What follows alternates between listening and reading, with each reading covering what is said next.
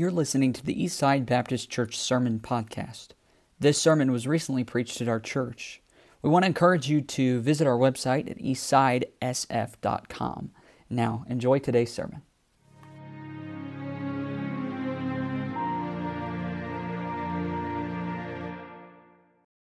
Matthew 18, look at verse 21. Matthew 18 and verse 21. Then came Peter to him, meaning Jesus, and said, Lord, how oft shall my brother sin against me, and I forgive him? Till 7 times? Jesus saith unto him, I say not unto thee until 7 times, but until 70 times 7. Now, do you believe there's really going to be a judgment seat of Christ? I mean, it's in the Bible. That means the day is coming when, if we could say it this way, be sure that I have this on. There we go. Sorry about that. I think I may not have turned it in the right direction. All right. Where you or I will be standing here, and we don't know exactly what this looks like, and Christ would be standing there. And what I envision, and we don't know exactly, but you envision your own, but if Christ is there and you're here, then maybe there's this bowl, and our lives are put in this bowl, and then according to 1 Corinthians 3, 2 Corinthians 5, it's as if he's going to light that, and it's going to burn, and then when it's done burning and all the smoke has cleared, then Jesus Christ put his finger there and sift through these ashes and see if he has a chance to touch anything solid, silver or gold or precious stones, something that withstood the fire. And then I anticipate that there's going to be some kind of eyesight connecting or words exchanged between Jesus and myself based on what's left of my life after the fire. And what do you think he might say? Does it matter to you what he says? I think we know in the scripture what we want to hear him say is, well done, thou good and faithful servant. You know, you've been faithful and I'm going to honor you with this. But do we really know what he's going to say? It would be nice to know. And what we just read is a little bit of a picture of how we can prepare for that time. So let's pray and then we'll get started with that. Father, thank you for the time together. Thank you for people who have carved out a night in their week to hear from you. Many of them could say, well, I've already did this twice on Sunday, and so I'll get it again this Sunday, but yet they choose to be here tonight. I don't want to waste their time. I pray that looking into your word would be something that would benefit all of us, and particularly this church, that as they move forward under still relatively new leadership and new staff member, and then seeing Nate here tonight and preparing for an internship and Jacob coming this weekend. Lord, I'm so excited about all that you're going to do here and already in the process of doing. I pray that tonight would just be maybe a small drop in the bucket that would help this church be overflowing in all that you do with it in the future. And so help me to be clear, and I'm not their pastor. I don't want to ever step out of those bounds. I just want to challenge them according to your word, a place that I have a vested interest in. So use everything for your own honor and glory tonight in Christ's name. Amen. You may be seated. So in this story, what you find here, that the subject seems to be about forgiveness, and in some ways it is. But when we go through this text and we read some other things Jesus said, what we're going to learn is that forgiveness was simply the application, that there's a mindset that happened between Jesus and Peter that we need to understand a little bit more about. And so we're going to make some application to forgiveness, but that's not the big part here. So Peter asked this question. Notice, Peter comes to him and says, Lord, how often shall my brother sin against me and I forgive him? So my brother does something wrong towards me, and then let's say that he asks forgiveness, and I choose to forgive him. I don't know if he means how many times does he sin against me in the future in different ways, or maybe in the same way, but multiple times my brother offends me. He has a trespass against me, and then I'm obligated to forgive him, maybe because he requests, or maybe because I just feel conviction and I just need to forgive him in this sense. Lord, how many times should I forgive him? Now remember this. Peter is a big dreamer, is he not? You remember some of the things that he's thought about, that he's wanted to do? He had big thoughts. Remember that they are in they're in a little bit of this storm, and all the disciples see Jesus walking on the water, but only one of them thinks about, I bet I could walk on the water if Jesus would let me. Peter thinks big. Remember, they're on the Mount of Transfiguration, and Peter's just blown away by what he sees. And he says, Lord, let's build 3 tabernacles here. And I'm guessing Peter's going to help in the building. And I don't know, we don't think about what he's really asking, but we need to have a building program. No, we need to have 3 building programs up on this mountain because this is a big deal. He thought big. And remember when Jesus said, all of you are going to deny me? Peter says, they might not. They might, but I won't. This guy thought big.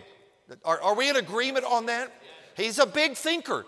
And so when he's coming to Jesus, you got to realize this is the same man with the same thinking. And he comes to Jesus and he says, he thinks, Peter didn't think a lot about what he said beforehand, but he had to think a little bit about it.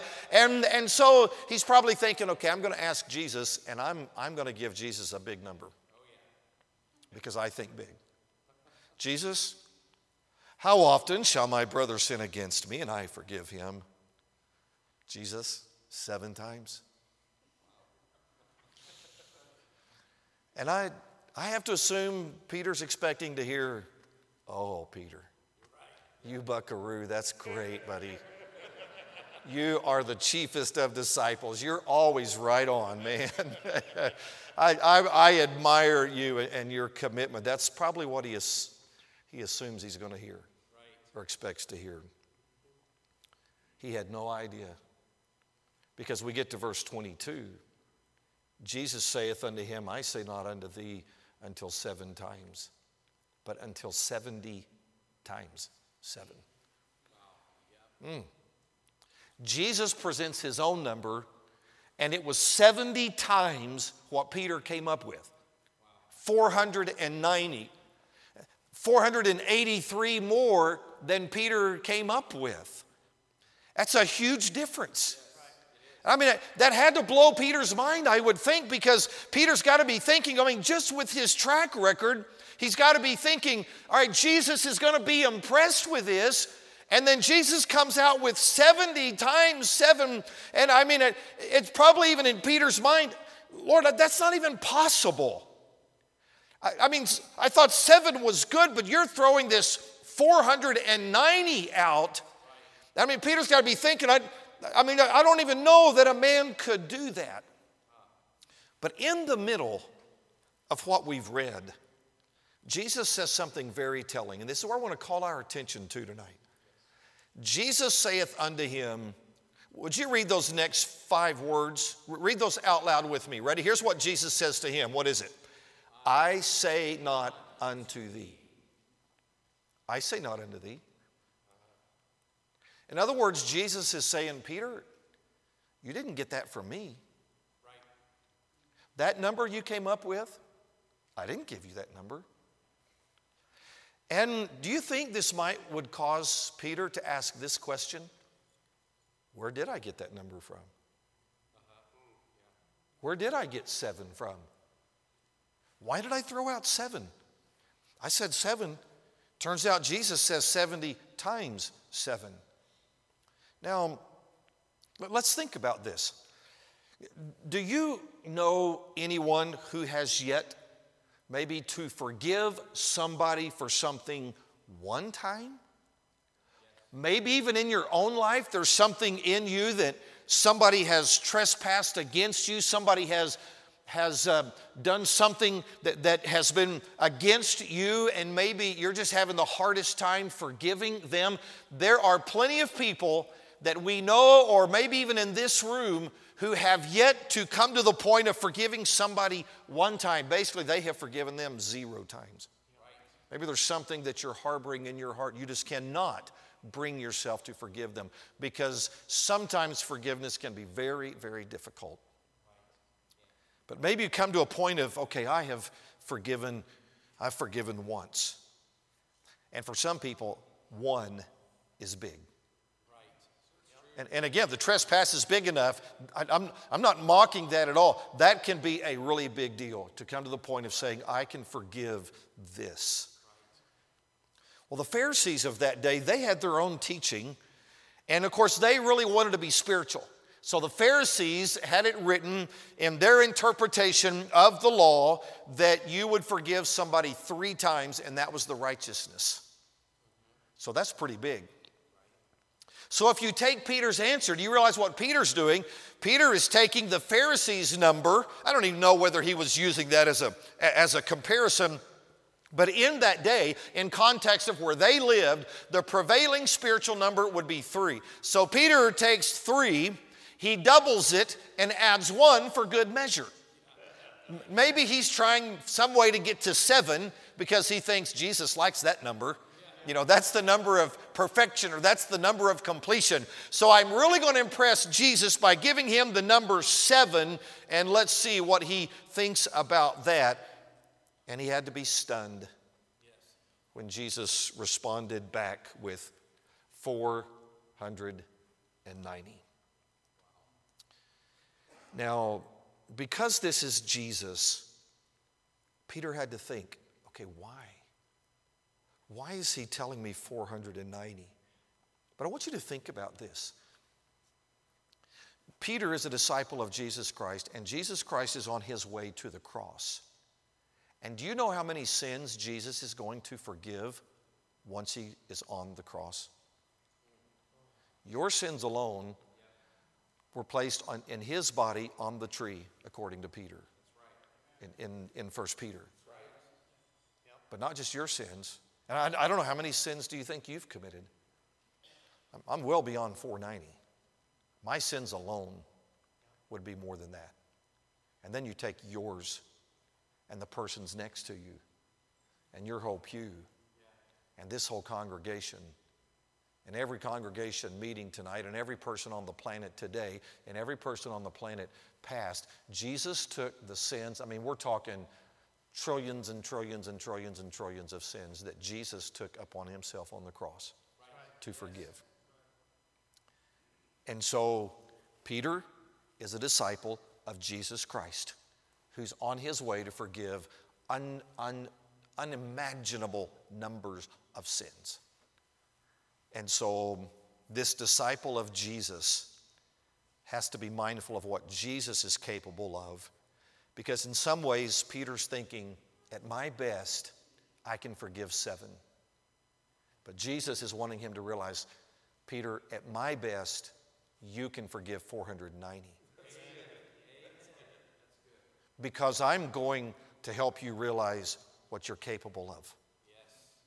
Because in Peter's mind, I can't imagine more than 7, but because of the God that he's serving, Jesus Christ that he's following, then Jesus knows what Peter is capable of under his control, under Jesus' control, instead of under Peter's control. And so if I could lead into this aspect of the message, please get this. On the other side of Peter's 7 was Jesus Christ, 483. And I want to refer to that as the 483 life. The life on the other side of your number. Of your number. Peter was living 7 for most of the Gospels. And then when the book of Acts hit, Peter finds the additional 483. But if he hadn't have been confronted, he would have been content with his 7. Is it possible that maybe sometimes we are settling for a 7 life?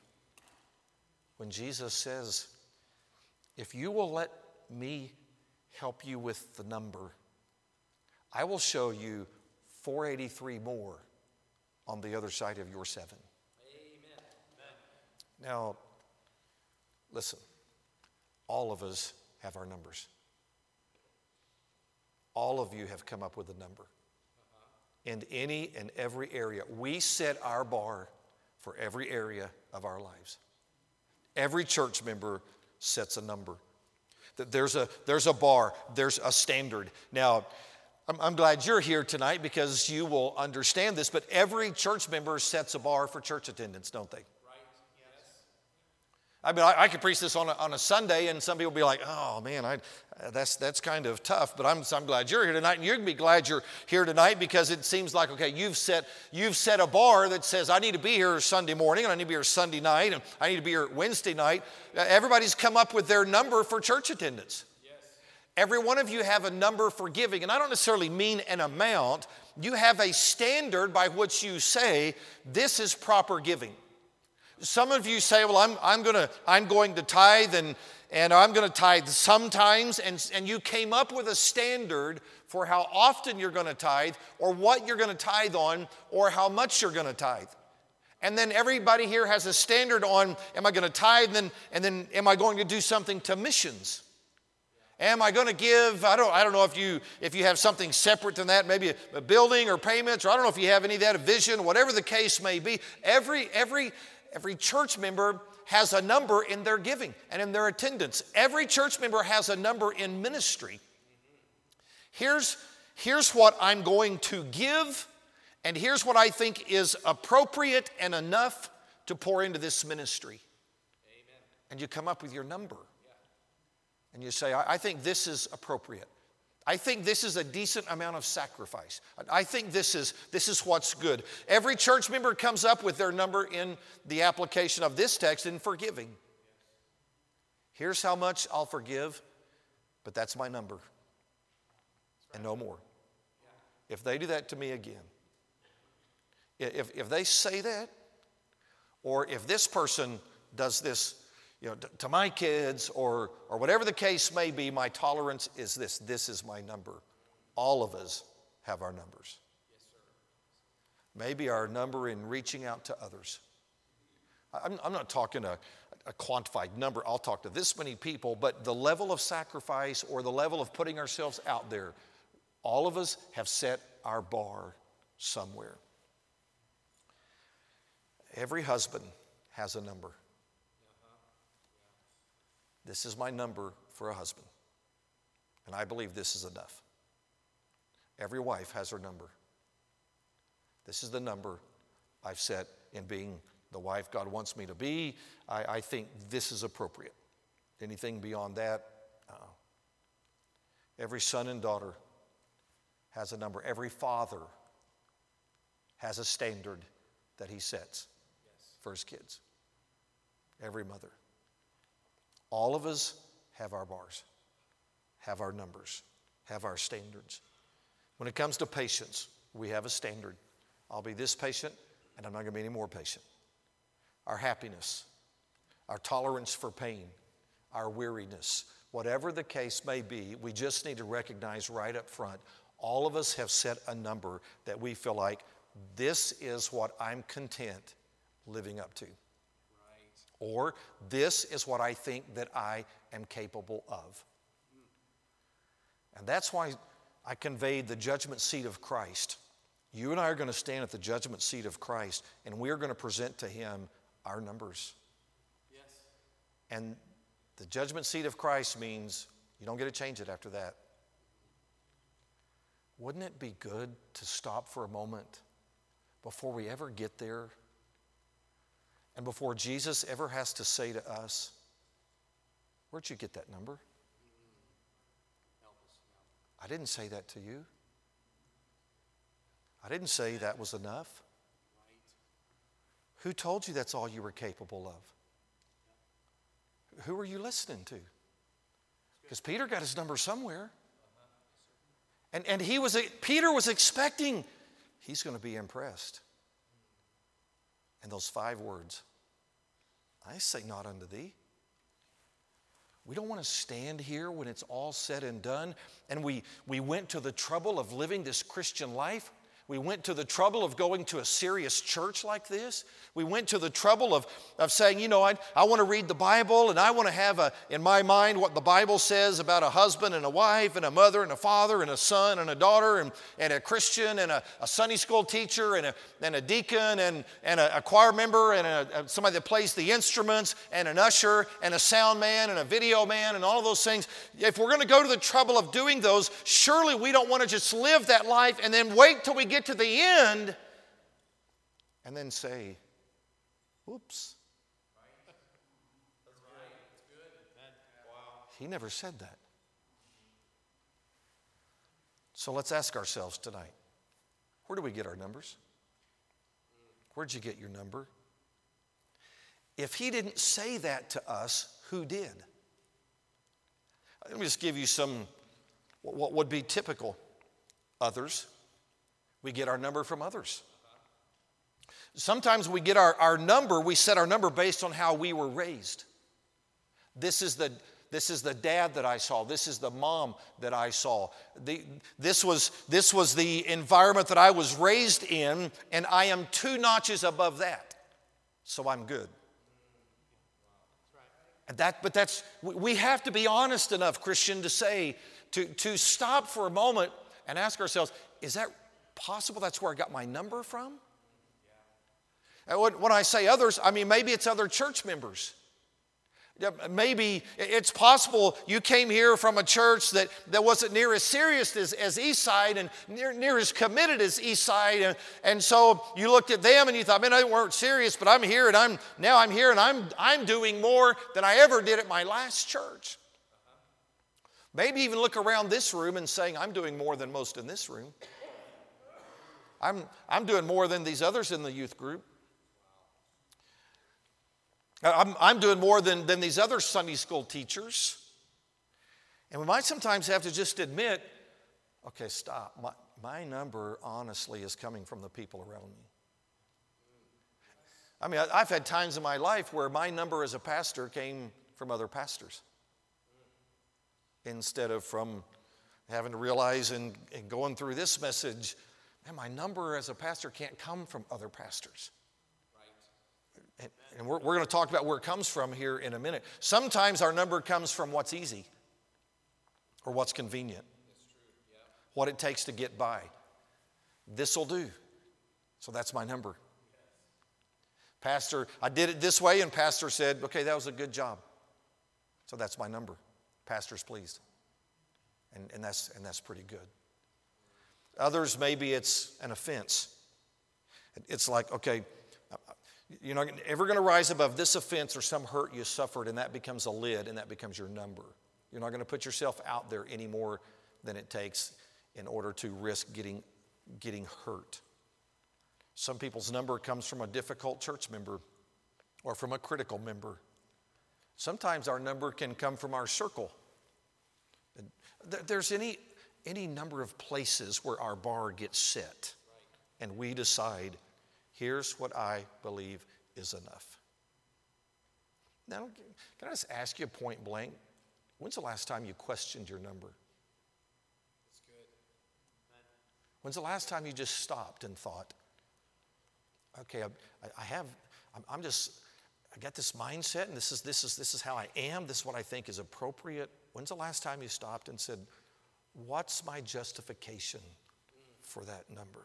Yeah, because Jesus Christ offers a 483, which is life beyond what we sometimes are far too easily pleased with. Go back to Matthew 5. We'll come back here and finish a little bit because we need this last story that he tells to clarify some of this. Go back to Matthew 5. Let's be sure we understand kind of what Jesus says about the number. So look at we're in the Sermon on the Mount here in the first chapter of it. So look at verse 43. Notice this. This is what Jesus says when he's speaking here, training his disciples in large part. In verse 43, he says, "Ye have heard that it hath been said, Thou shalt love thy neighbor and hate thine enemy." All right, he says, you've heard that it hath been said, because it had been said that way. Can we call this 7? Jesus says that's what you've heard. That's the acceptable norm, that you love your neighbor and hate thine enemy. That is appropriate. You need to love your neighbor. It's okay to hate your enemy because that's your enemy, but be sure you love your neighbor. And so that would be the accepted behavior. Look at verse 44. "But I say unto you, love your enemies. Bless them that curse you. Do good to them that hate you, and pray for them which despitefully use you and persecute you." Could we call that 490? Yes. Yeah, absolutely. Amen. That's a high standard, isn't it? Yes, it is. That's right. You've heard that it hath been said. That's the 7. Because some people don't even love their neighbors. Do you have any neighbors you don't care for? Probably. But even loving your neighbors that can be quite a calling right there. And then hate your enemies. You can get by with that. That's a 7. But Jesus goes into that which is about impossible for us. Love your enemies. Bless them that curse you. You got to be kidding, Jesus. They cursed me. You want me to love them? Bless them. Do good to them that hate you, and pray for them which despitefully use you. I've prayed for people that despitefully use me, but not like what he's talking about. I've prayed a few fireballs down on them. Jesus never did it, but that's what I was praying. That's not what he's talking about. Pray for them which despitefully use you and persecute you. That's 490. He says, that's my standard. Look at verse 45, and he explains why. That ye may be the children of your Father which is in heaven. See, that's the reason I say that Peter had to be mindful that his master, that he's a disciple of, was on his way to the cross to do this. And so here Jesus is explaining the reason that I want you to have this 490 standard instead of this 7 is because that's who your Father is. That's who you are a child of. Peter, you're a disciple of Jesus Christ. Christian, you are a child of God, of your heavenly Father, and that's the way that he is. Here's proof. For he maketh his sun to rise on the evil and on the good. He could say, all right, I just want my sun, I just want the sun to come up and shine in Sioux Falls only on those that are members of Eastside Baptist Church. Now that'd be a weird sunshine pattern, wouldn't it?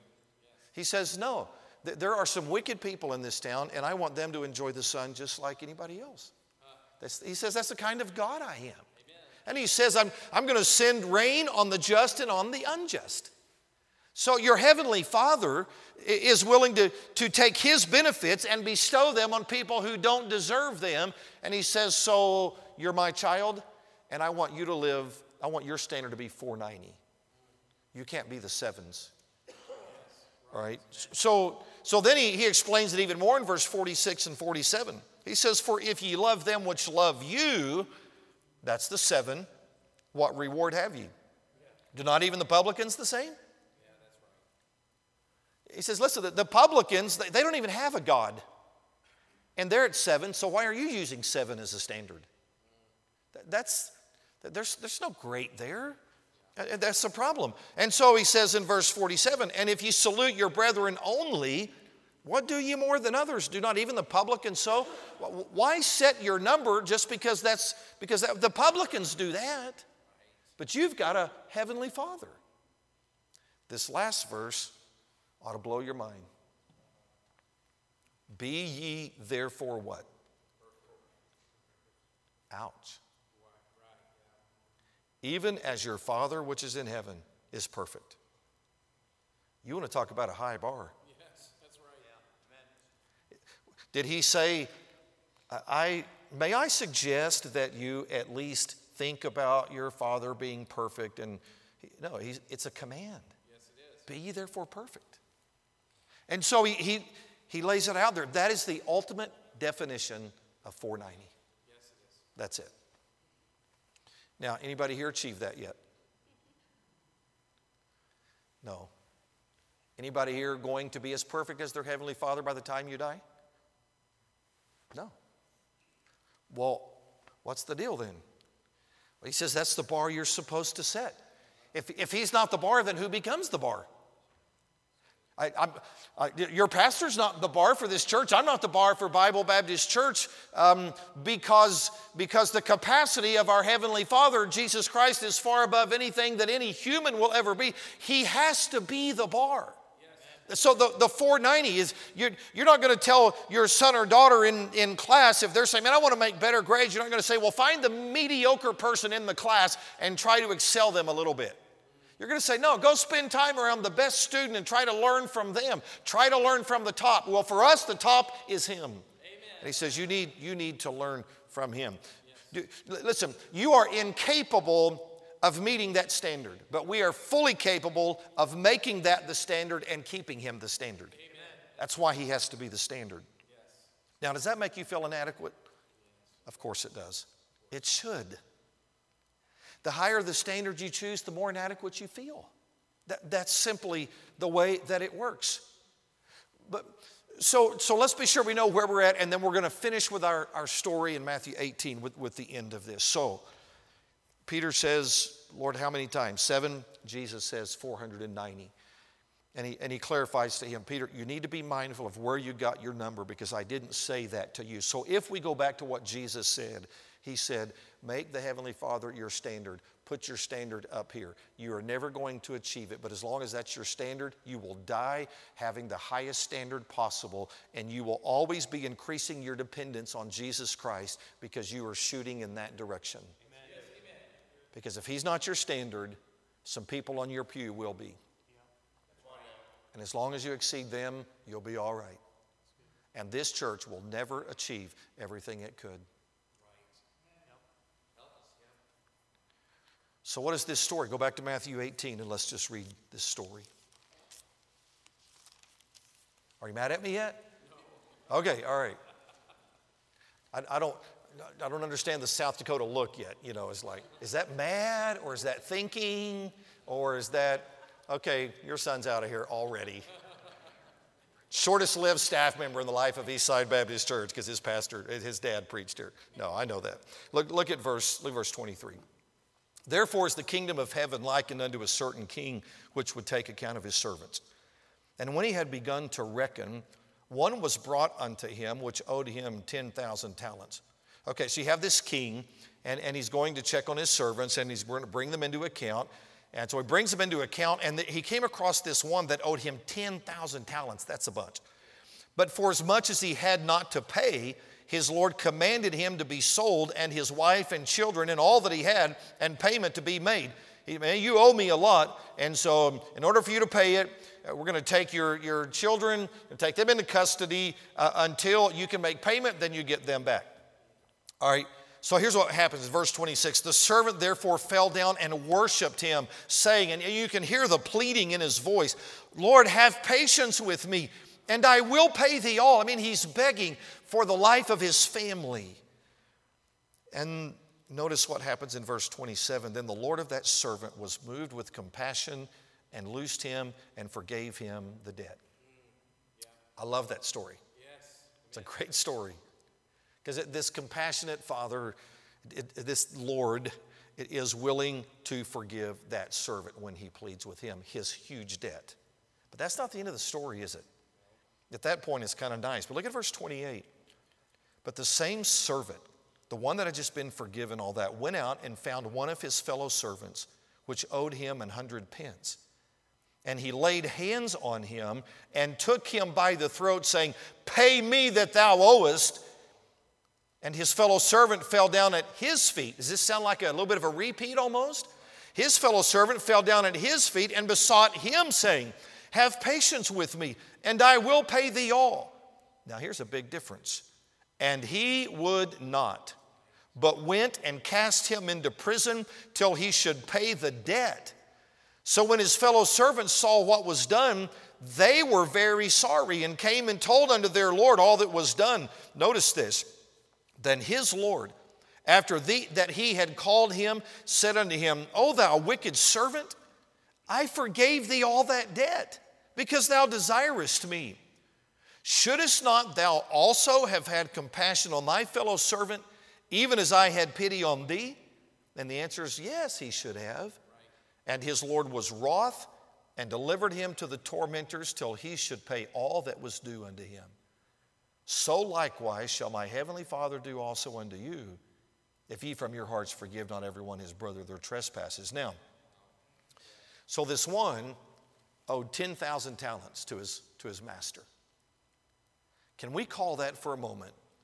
Because we're trying to stay in context, could we call that 490? Because that was a big number. Yes. And could we take that 100 pence and could we call that the 7 by comparison? Right.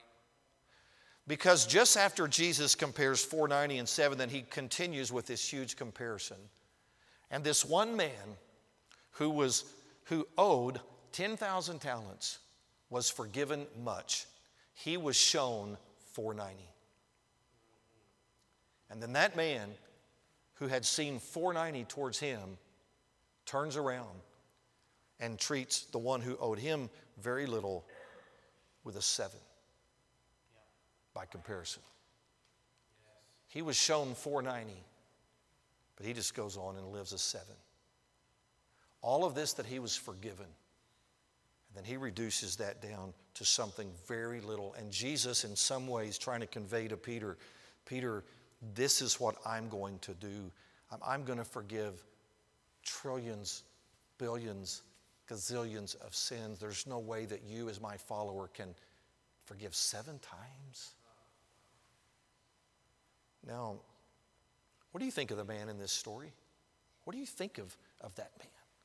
When you see all that he was given, what he had seen, what he benefited from, and then what he turned around and did after that, you can't have a very good feeling about him. There's two lessons here, and I want to apply those and then we'll be done. The servant in the story benefits from 490 and then turns around and lives a 7. The servant was treated with 490, and the master is so angry with that he turns around and throws him into prison. But not only that, Jesus then says in verse 35, so likewise shall my heavenly Father do also unto you, if ye from your hearts forgive not everyone his brother their trespasses. So what he's saying in context is if you want to live a 7, then you're going to get a 7 back. Don't live a 7 and expect 490 in return. That's exactly what Jesus is saying. Yes, it is. Wow. So these 2 points come out of this. What you have seen in the past ought to drive your future. Amen. Yep. What God has shown to you, there ought to be a direct correlation of what he's shown to you and what you live. Amen.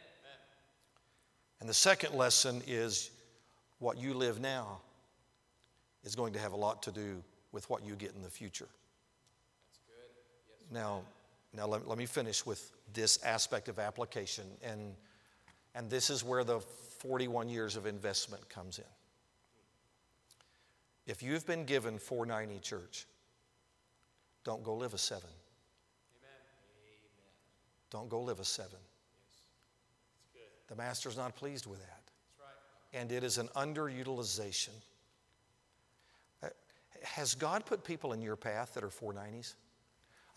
Listen, when I say 490, I don't mean anybody that's achieved perfection. When I say 490, I'm talking about people who set that as their standard. They are always striving to do and be everything that God would give them the capacity to do and be, and they're always growing. It's like, man, we are really want to get after this because this is important and this is what God has done for me, and I'm going to try to give everything that I can. Has God put people in your path that have shown you a 490 standard? Amen. Yeah. Have you had or do you have parents that are 490s?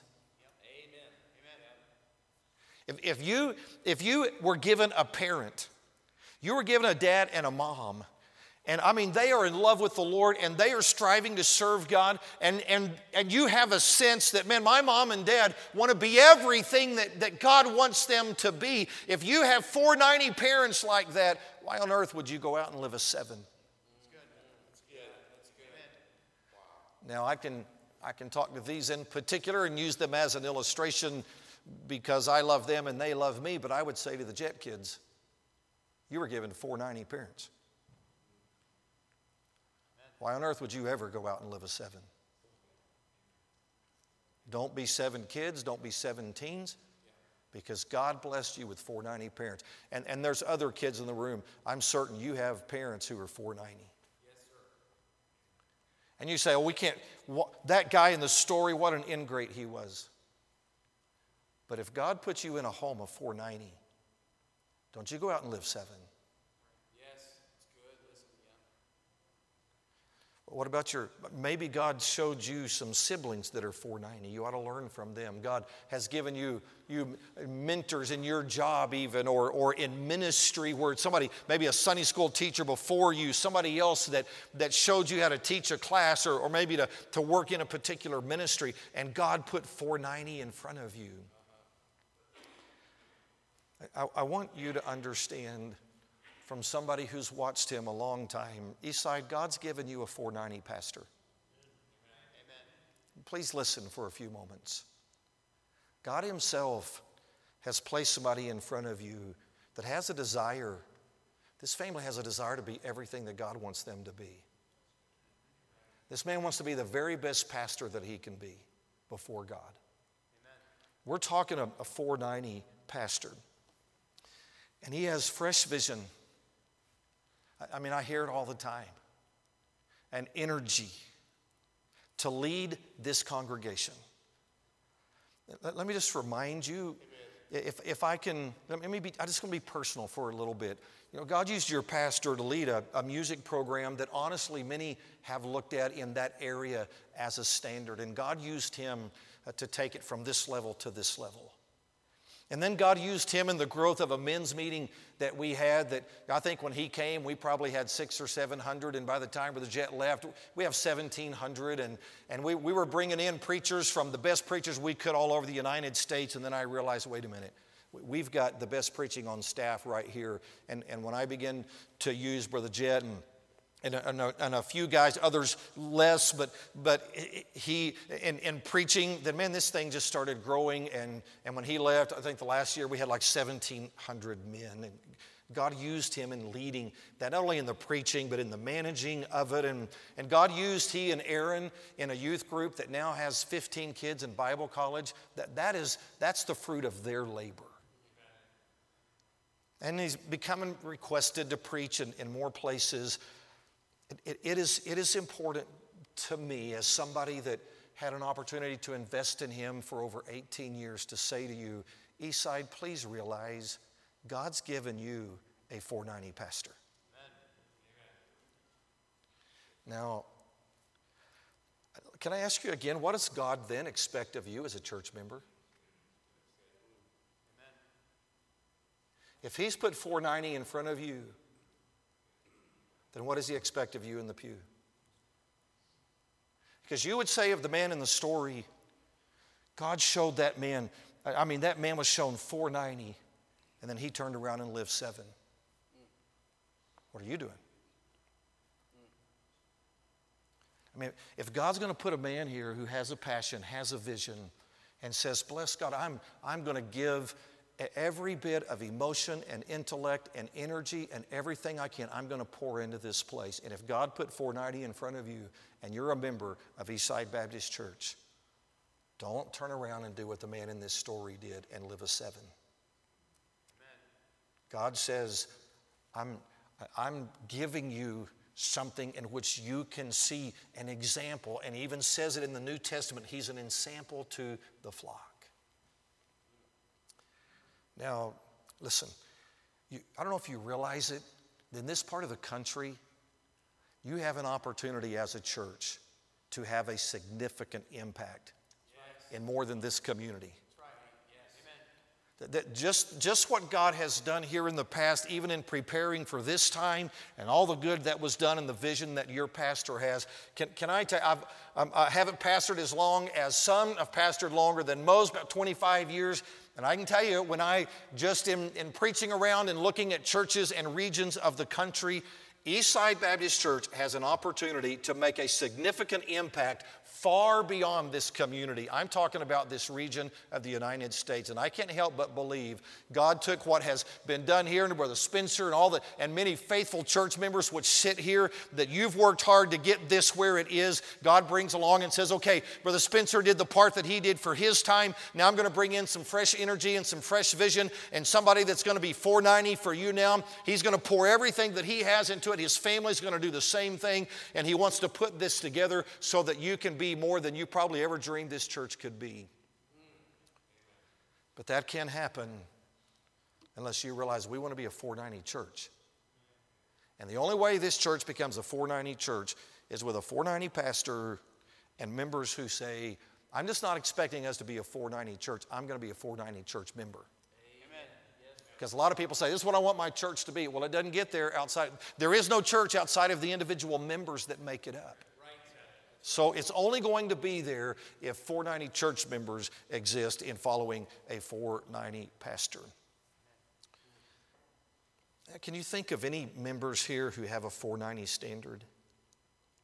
Or how do you respond when a 490 member challenges you and says, hey, come on, let's step it up. Brother, let's do this.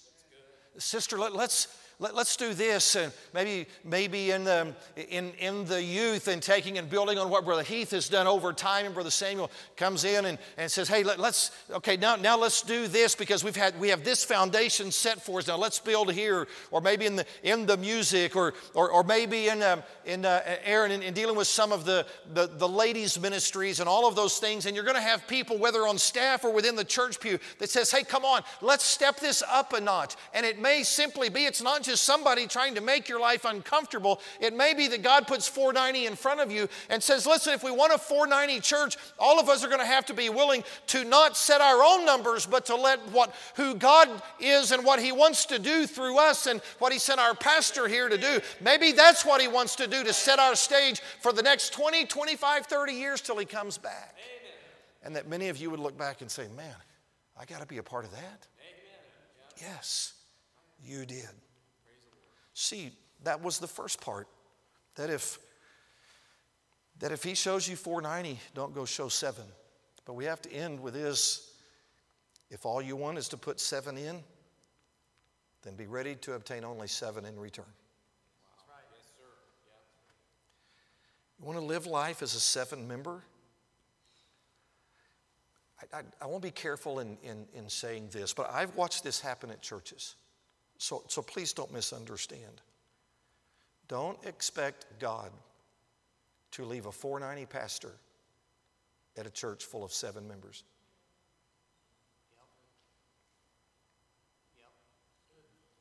Jesus said, if you want to do 7, I'll treat you like 7. And if you want to be a 7 church and a 7 church member, it might just be a few years and God says, okay, I'll give you a 7 pastor instead of a 490 pastor. Amen. That's sobering thought, isn't it? It is. But it's the way God works. I have to believe. I knew it was going to be someplace special whenever God called the Jets away from Bible Baptist Church. That's the reason. I don't know you from Adam, but I know you're special because God put them here. I'm hoping that God gives them an opportunity to be here for as long as God will allow them to be, and you have the best chance of seeing the greatest future if you say, God sent us that kind of pastor. We want to be those kinds of members so that God can show us 490. If parents here simply want 7 kids, and I don't mean that many kids, very few of you would, but if parents here only want 7 kids, can I say again very personally, I'm giving up a son that I've invested for 23 years to come here. And I can tell you he's still growing, and you're going to help him grow. And I want to thank you in advance for your patience with him as he grows. But you know what he learned from his 490 youth director that he had, which is now your pastor? He learned that he wants to raise up teens who want to excel at being godly young men and women. And if he's trying to raise 490 in the youth group, but parents are content with a 7 child, like I just want my kids to be good kids. I'm saying, God, please don't let Samuel have to spend the next 15 years fighting parents who want mediocre kids when he wants 490. God's doing something special here, Eastside. And I want to encourage you, say because of what's happened in the past, the facilities you have, good grief, the building that's going on around here. God's put you in the middle of something amazing. And realize He's put 490 all around you. So would you take a few moments at invitation time and say, Lord, maybe it's not an accident that I'm a member of this church at this time, under this pastor, under these circumstances. And would you be willing to take a moment and say, Lord, where's my number coming from? Where I'm at right now, Lord, is this where you told me to be? Or do I need to realize, Lord, can I ask you afresh, what's my standard? What should my standard be? And have I settled for 7 when really you're offering me the 43 life? And just ask the Lord. I'm not trying to set that for you. I have no business doing that. I just want you to know you've got a lot of 490 all around you. And this is just a pastor from the outside who's going to pray passionately that God will use you in a most incredible way. But you have to be willing. You and you and you and you and you and you and you. Every member in this church. Yes, sir. Where you're going to be in a few years based on your number. Let's stand together, every head bowed.